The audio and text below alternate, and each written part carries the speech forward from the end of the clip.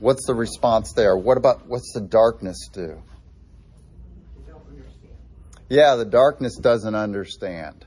And that's a key word in John, but also the other Gospels, in Isaiah, in Jeremiah, that those without light don't understand. And so Nicodemus comes and he doesn't understand these things. John 3:10, Jesus says to Nicodemus.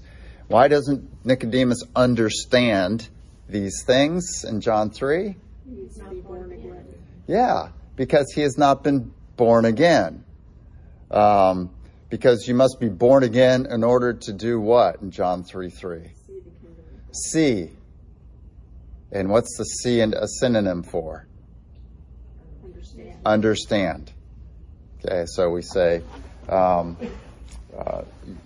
we're explaining something and we say, see? And we say, oh, yeah, I get it. I understand. And it was a figure of speech or a figurative way of saying understand in Old Testament times, New Testament times, in our day as well. We say see to mean understand. So Jesus does that, comes into the world, shines into the darkness, but the darkness does not understand him.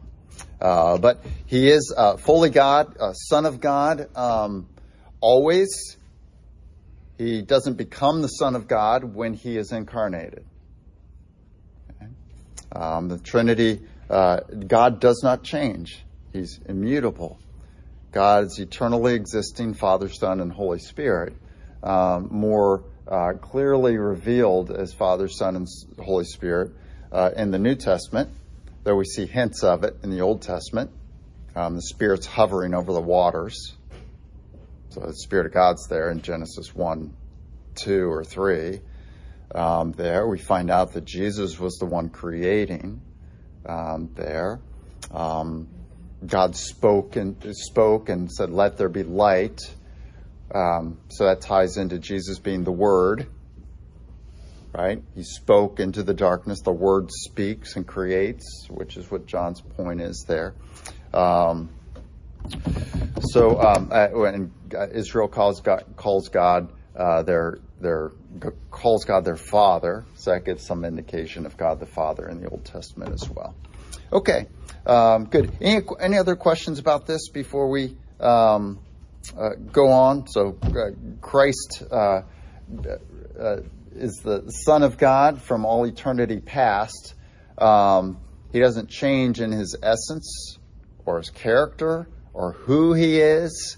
His person doesn't change, but something gets added or tacked on to him when he becomes the Son of God. And what gets tacked on to Jesus? That doesn't change who he is, doesn't change his character, doesn't change his being the second person of the Trinity, but something new happens.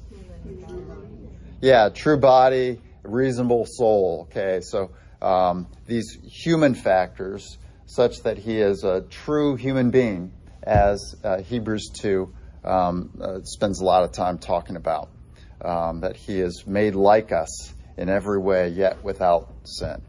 Okay, so let's open up to Revelation 20.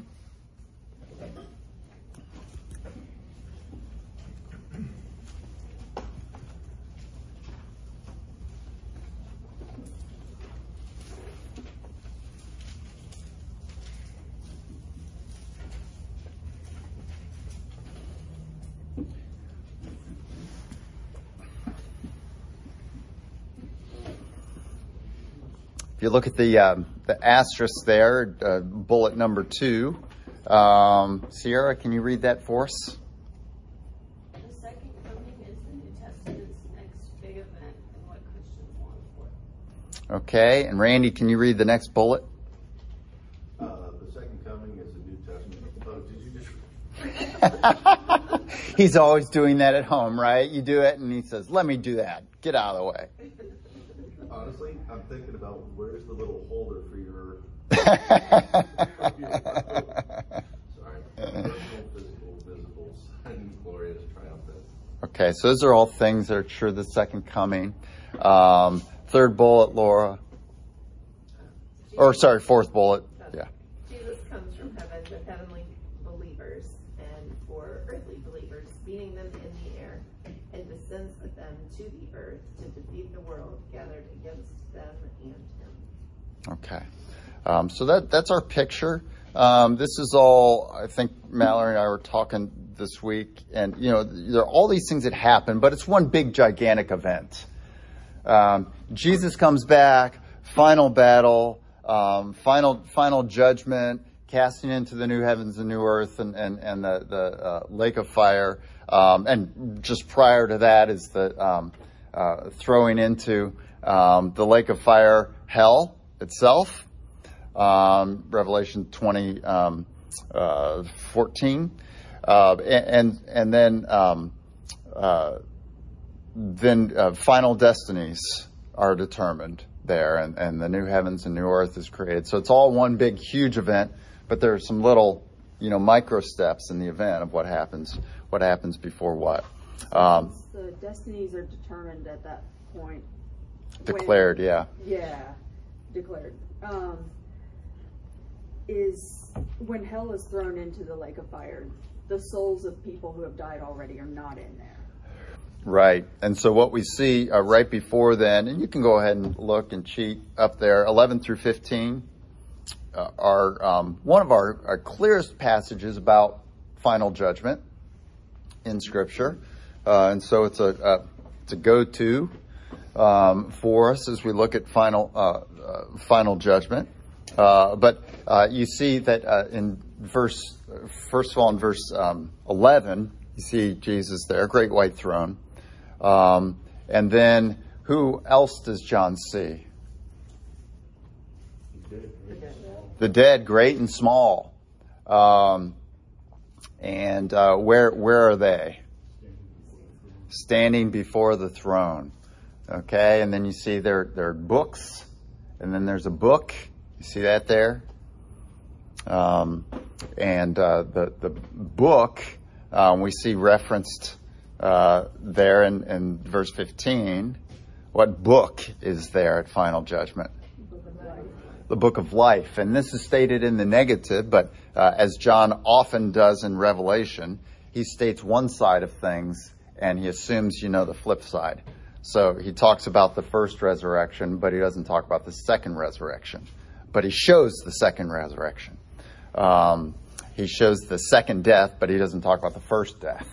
And so we just fill those blanks in, and that's a common thing that John does there. But in verse 15, what's he show us about the book of life? What's he say there in that verse? Judge by what was written there. Verse 15. 15. Anyone's name not in it gets thrown into the lake of fire. Yeah, so you have the negative there. Anyone whose name is not written in the book of life was thrown into the lake of fire, as hell had been. Death and Hades were thrown into the lake of fire, verse 14. And so what's the thing we're supposed to pick up there? We know that the dead whose names are not written in the book of life are thrown into the lake of fire. What's the flip side of that, or what's the thing we're supposed to understand? Yeah, so if your name is in the book of life, you're not thrown into the lake of fire. And then we go on into chapter 21 and see the new heavens and new earth there. So what we see is that all the dead are standing there, verse 12, great and small, so everybody standing before the throne.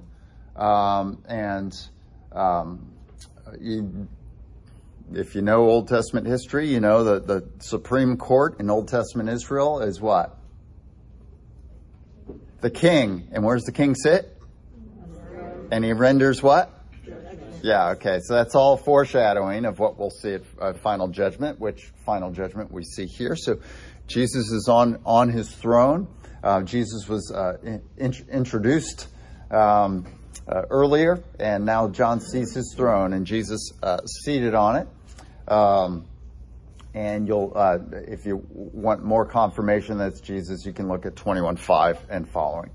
But so Jesus is sitting on his judgment throne. All those are before him. All the dead, great and small. That's a figurative thing in literary. Anyone know what that is? That figurative thing where you say great and small. You say the extremes, and you mean everything and everything in between. I don't expect you to know that. I should know that. I'm the English major. What's that? I don't know. Yeah, I forget. I used to know that.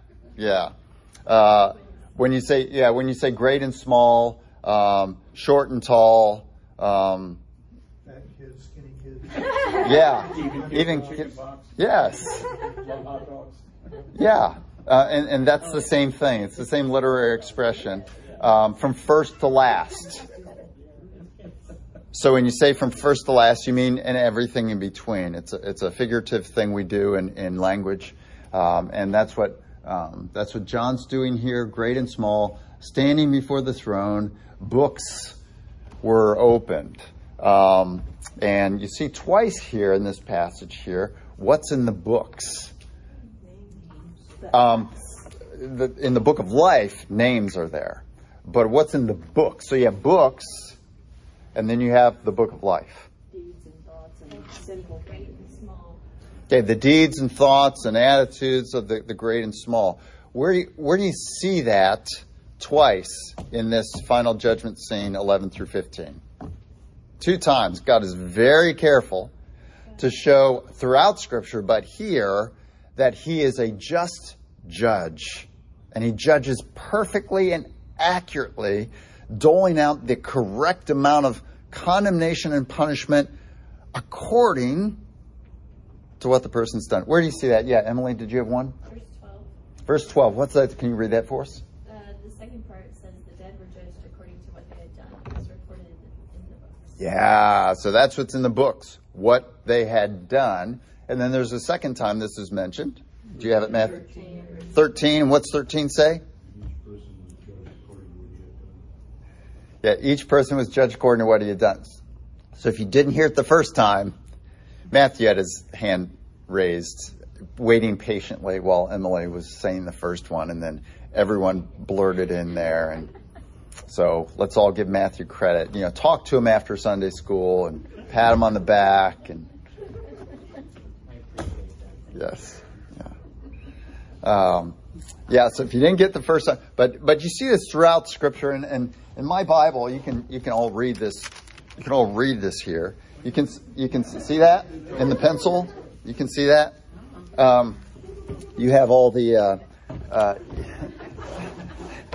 all these places, and I'll estimate about 20 verses there that I have where God says the exact same thing throughout the rest of the Scriptures, that people are judged according to what they have done. It's specific. And so when you hear somebody say, well, all sin is sin, so slap them across the face, punch them in the nose and say, read your Bible. Just kidding. No, but do not believe that. We've all heard that. I heard that for years. All sin is sin. And yeah, so, no, God is just, and all sin is different sin. And the same sins have different motivations in different circumstances. And so an unjust judge would punish that same sin in different ways, because one person was Jean Valjean, right? What's he doing? Stealing a loaf of bread because? To feed his family. And one person's stealing because he's a punk and he just wants to steal stuff. And he creates havoc for the person he's stolen from, who's baked that loaf of bread particularly for the queen, and now he gets banished from the kingdom because he doesn't have the loaf, right? Greater consequences to that person's sin. So, there's greater justice against that, or greater condemnation, because God is fair and just, that kind of thing. Okay. Yeah, Matthew. The idea of all sin is sin, do you think that's a conflation of the idea that we have all sinned and fallen short of the glory of God? It's like the idea that, well, I guess it's probably premised on people not reading the Bible, but this idea that they do know that, and so it appears to be all sin is sin because any sin can damn you to hell. Yeah, and that's true. It's just not well distinguished from everything Scripture says about sin. Yeah, Bill. Well, and to take that and run with it. Yeah. Most people who quote these kind of works scriptures Yeah. are trying to use them in the positive and saying, but my works are good. God will judge my works. And I gave to the poor, and I went to church, and I said the Mass, and I crossed myself, and all this stuff. Here it's talking about it in a fully negative way. Yeah. Your works are not a plus. Yeah. They're a minus. Yeah. And they condemn you. Yeah, yeah. We don't want to be judged by our works apart from Christ covering us. We need Christ to cover us. And works are it's, and you're almost quoting Matthew 25, where the sheep and the goats, right? What do the goats claim at judgment? What's their argument? Done that for you. Yeah, they say, look at my works. And so, yeah, it's brought out here. And so we gladly go in final judgment, recognizing that even the faithful things we've done have been marked by sin or incomplete acts of faithfulness. But those acts that we have done as believers, that the falling short of those acts has been covered by the blood of Jesus. And he gladly receives those acts done in faith for his glory, as imperfect as they are, just like you receive a coloring picture that has purple faces and green faces on it from your kid, and you say, oh, that's really neat, because they're your kid. And we treat our kids with graciousness. Allison won a coloring contest at Publix in Orlando, and it was the 101 Dalmatians. And what won it for her, according to the woman who called on the phone and talked to Betsy, was her the fact that the two parents had, one had a green face and one had a purple face. So she got a cake and all kinds of stuff. Publix wavy potato chips, and a Publix root beer or something like that. Yeah, but our works are covered in their imperfection and received for the faith that was, and the offering that they were to our God. But that's our sanctification and glorification. That's not our justification. We don't offer our works for justification. Remember those two boxes? We don't offer. Joyce is like, boxes in this church? What?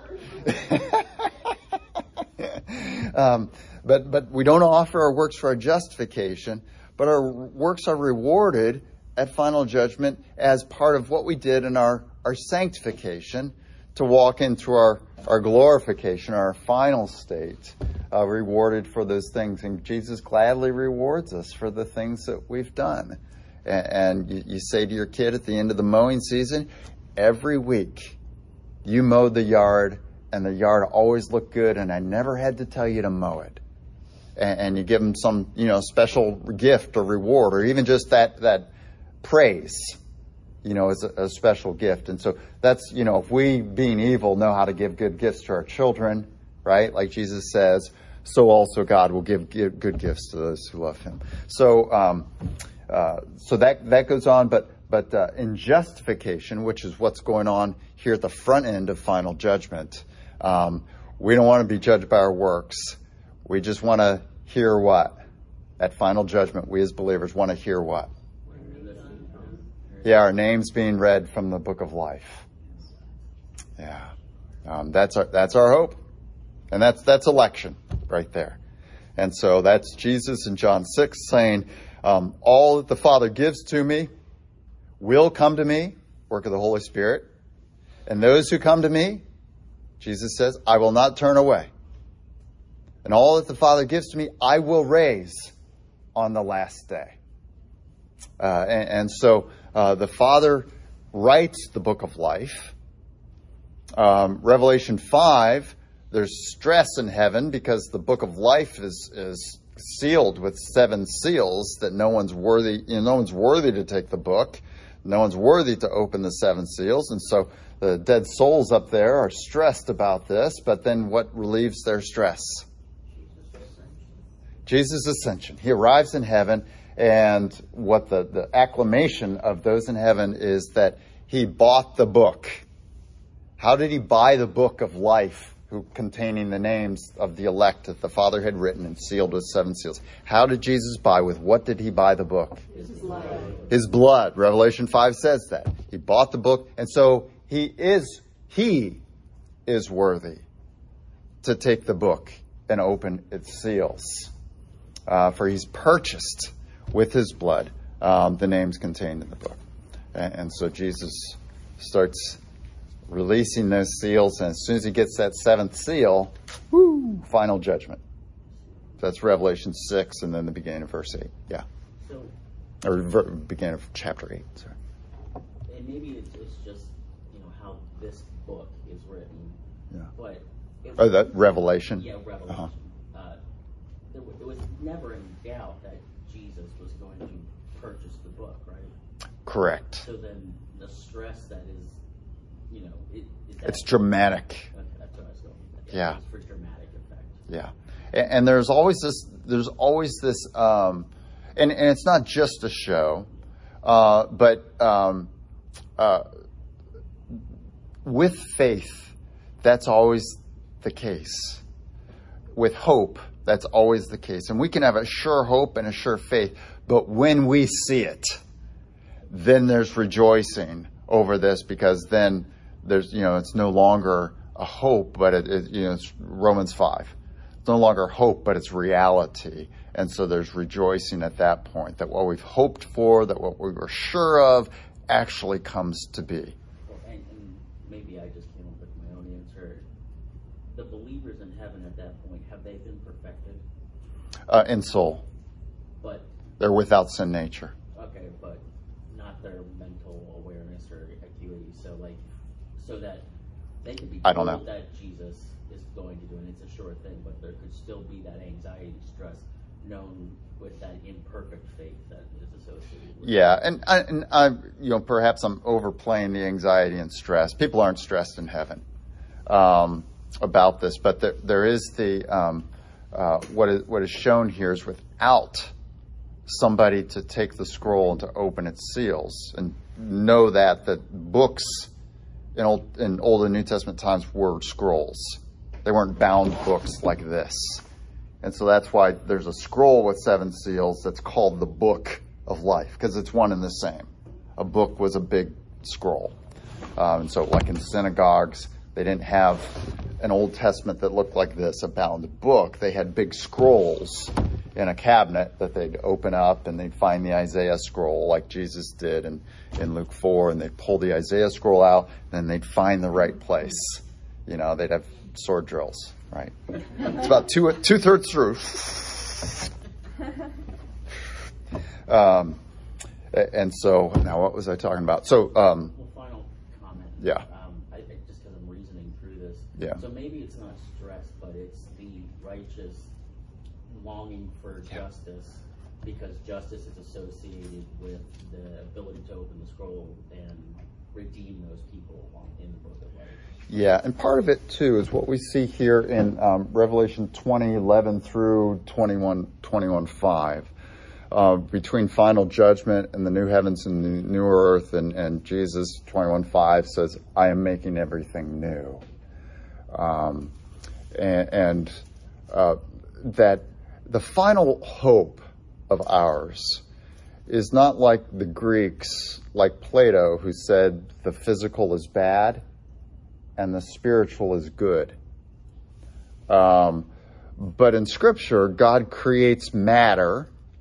Father decrees it, Jesus creates it, Spirit's the agent. God creates matter, Jesus speaks it into existence, and he calls the matter what in Genesis 1 at the end of each day? What's he call it? Good. So in Christianity, we say matter is good. Physicality is good. Now we have decaying physicality. which I'm very aware of because I spent 7 hours in my crawl space yesterday. My whole body feels raw. Gladly I had knee pads, that same material as those pads you gave us, which we still use. Like the wrestling mat pads, there, but my knees feel raw. But the physicality is good. And so the final, when we die, if we die before Jesus returns, we're not in our final destination. We're still hoping for heaven, for what we were created to experience as human beings at Adam. That is a full, complete, sinless life and praise of God that's physical and spiritual both, where our minds, our souls, and our bodies are doing righteously, faithful to our covenant with God, and enjoying the peace and joy of that totally. Like when you're doing something that you really enjoy, and it's like, this is great. And that's all of life with the new heavens and new earth. And so in heaven now, there is this longing still, and it's much greater in heaven for those who have died. Paul says in Philippians 1:23, it's better by far to depart and be with Christ. Philippians 1:23. And so it's better by far to depart and be with Christ, to be in heaven, yet it's incomplete. And so that's in Revelation 5 with the dead souls that are with Jesus that we read about in Seal 6, there in about 6:10 and 12, that they are longing still for their final destination, which is Jesus making the earth and the heaven new. Behold, I'm making everything new, he says, with the 21:1. You can look there, 21:1, the new heaven and the new earth, because the first heaven and the first earth have passed away. Yeah. So I understand the longing for the final. Yeah. But when you die, your soul immediately goes to heaven. That's right. Or immediately goes to hell. Yes. So you know what your final destination is. You just long for Yeah. it. Unless you're dead. Yeah. Then it's going to be worse. Because instead of a soul in hell, you have body and soul.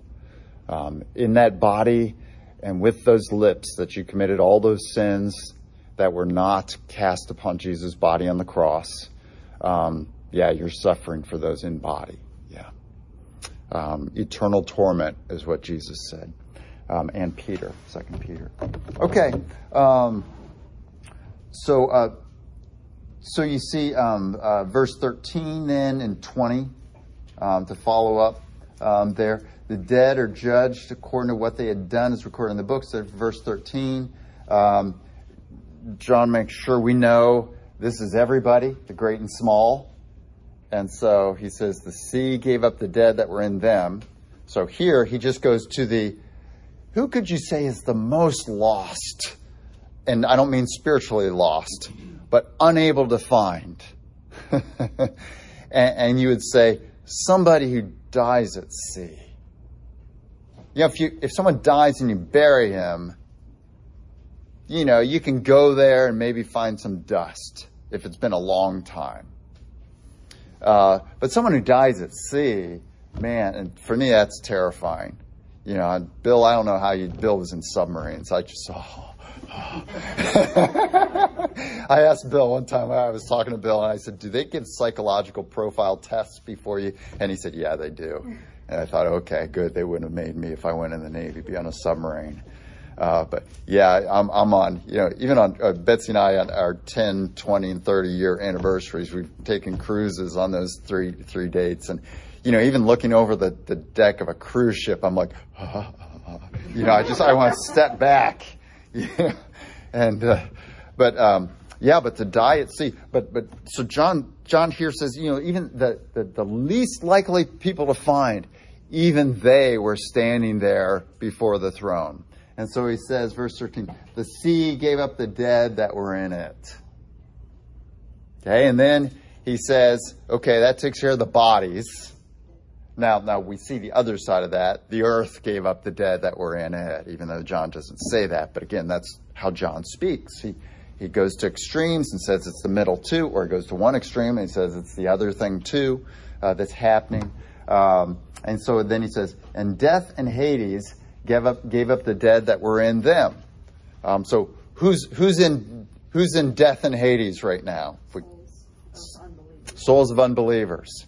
And so what hell does is dumps out dead souls before the throne who are united to their bodies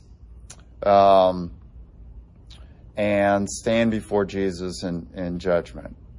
Okay? And so hell now has served its purpose. Go to 2 Peter 2.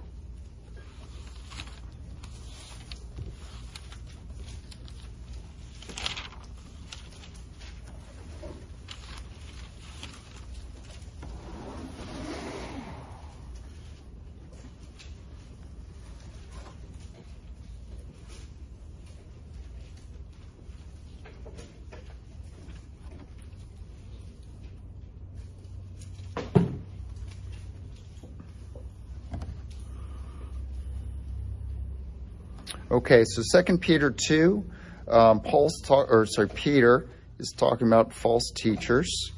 In the middle of verse 3 there, so 2 Peter 2, verse 3, Peter says their condemnation has been hanging over them. Their destruction has not been sleeping. In other words, they're going to get it.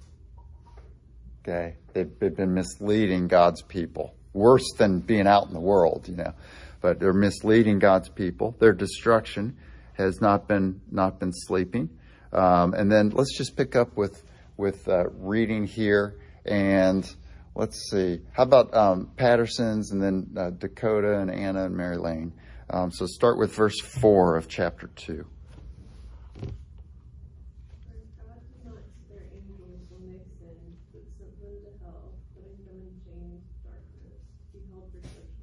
Okay. That's probably all we really need to read right here. So thanks, Faith. We'll hit another verse here, but what's Peter say is hell's purpose? Or what's hell doing? Holding for judgment. Yeah. It's a holding place, a gloomy dungeon to be held for judgment. Okay? And so that's our doctrine there, we see from Scripture. Hell, so you hear about, so you'll be in hell forever. No, you won't. Not you guys. And why do we say no, someone won't be in hell forever? They'll be put in the lake of fire. Yeah, the lake of fire eventually, at some point, back to Revelation 20, hell's going to be dumped out. Death and Hades and hell, same.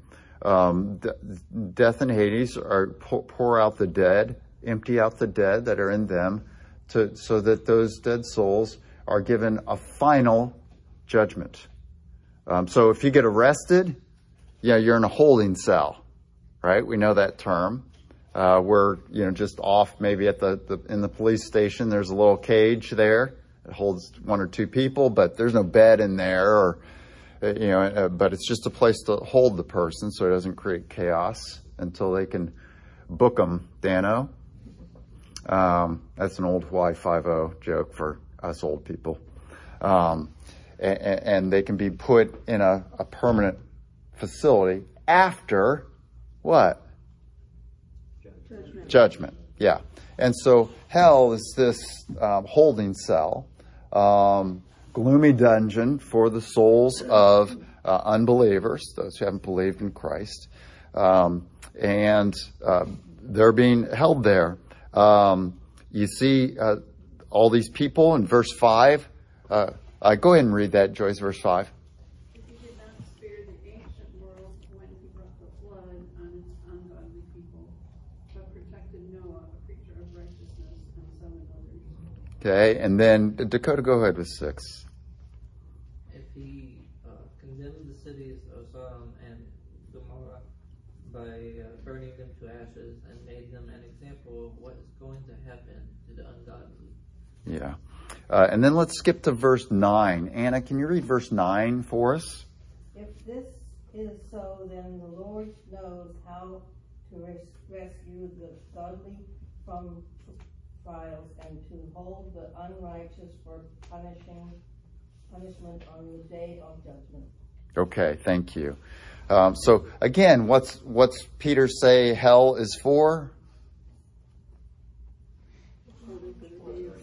Yeah, holding for the day of judgment. So who's there? Who are some people that Peter said are there? Their souls are in hell, awaiting final judgment.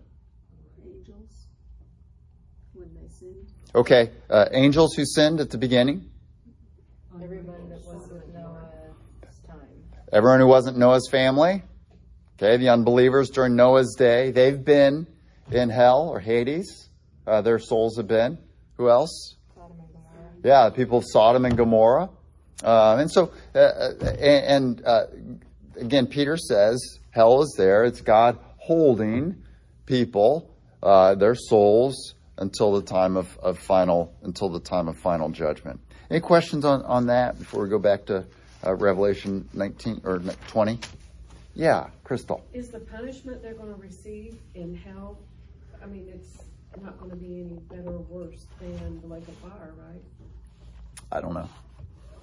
Yeah, we don't have any more distinction on that I know of. Yeah, it's a gloomy dungeon, and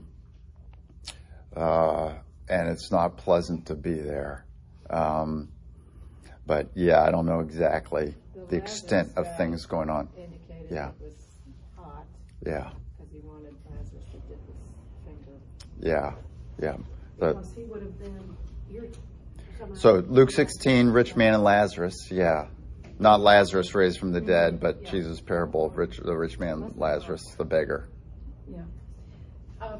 Another question, and I'm fine if you're like, let's do this later.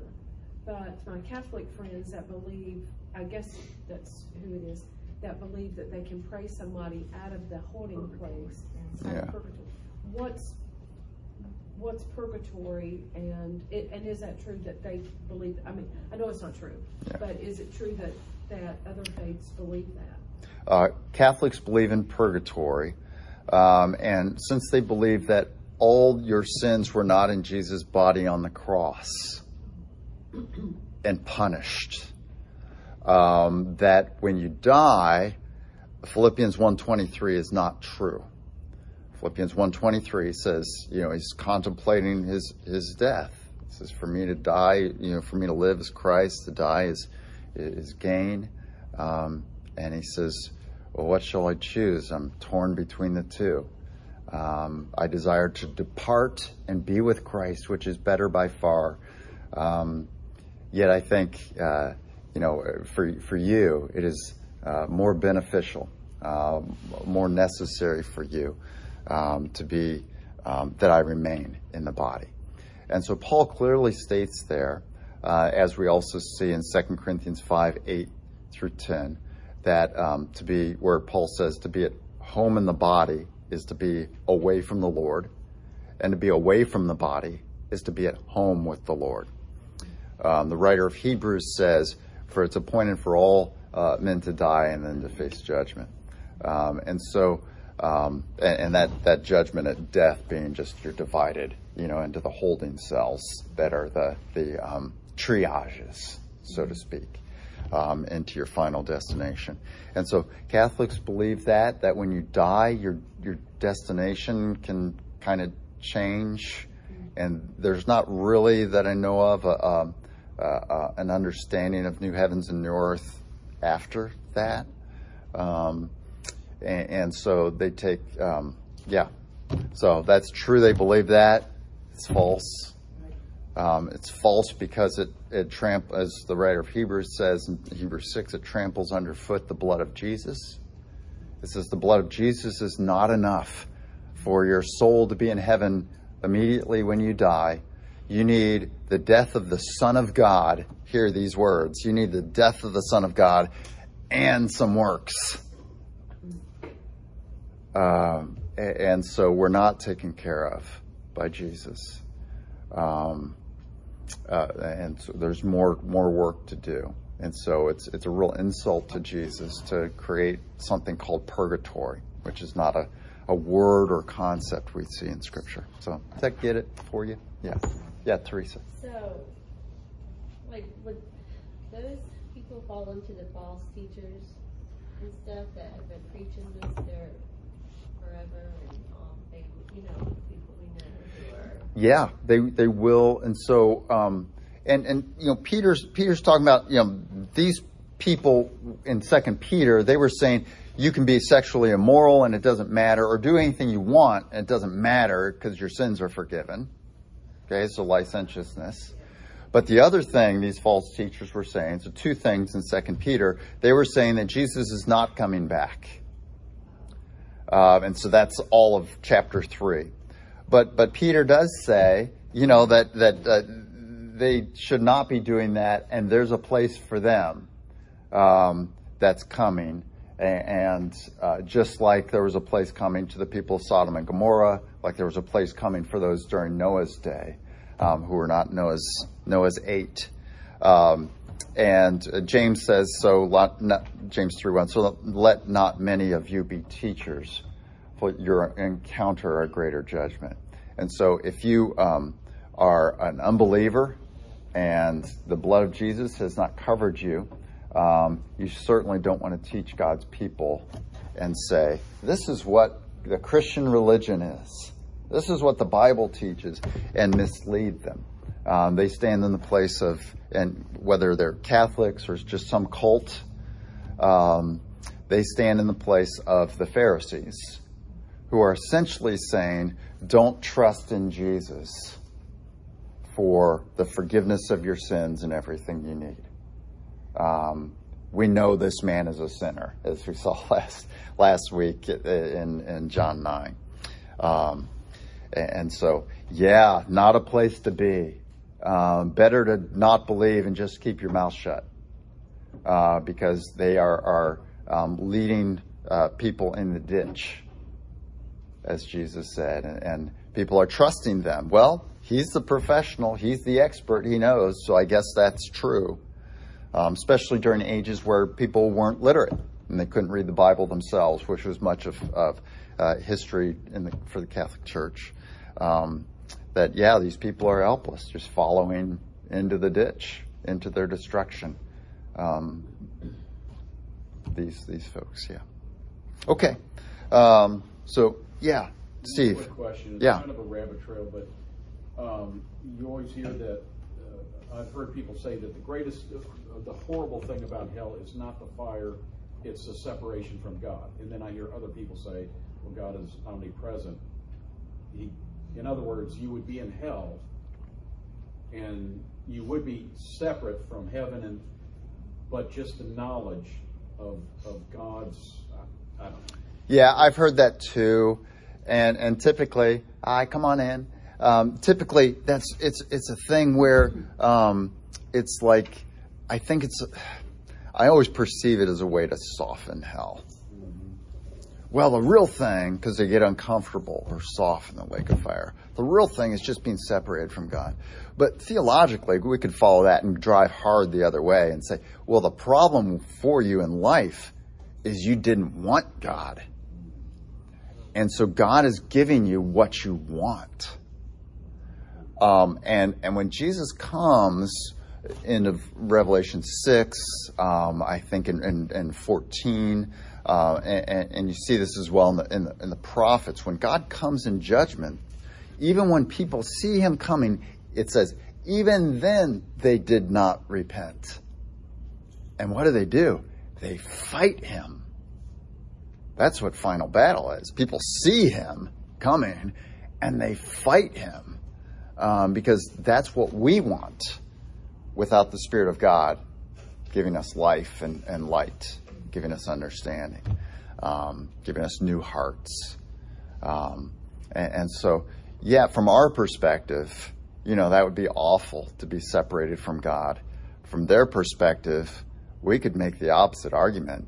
They've gotten what they wanted. you know, and it's like the person who dies because of his bad habit, you know, and says, but I'm happy, as he dies at 31 or whatever. You know, it's the heroin addict that can't see what this is doing to him and still claims he's happier addicted to heroin than not. Which is what? Only the good die young, or what? Yeah. Yep. Okay. Well, we're at time, so let's stop there. Good question. Good look at final judgment. Next week we'll start into. We had talked about. We'll pick up verse 3 and on into that paragraph of 4 through 6 there, and leading on down, however far we get. Well, let's pray.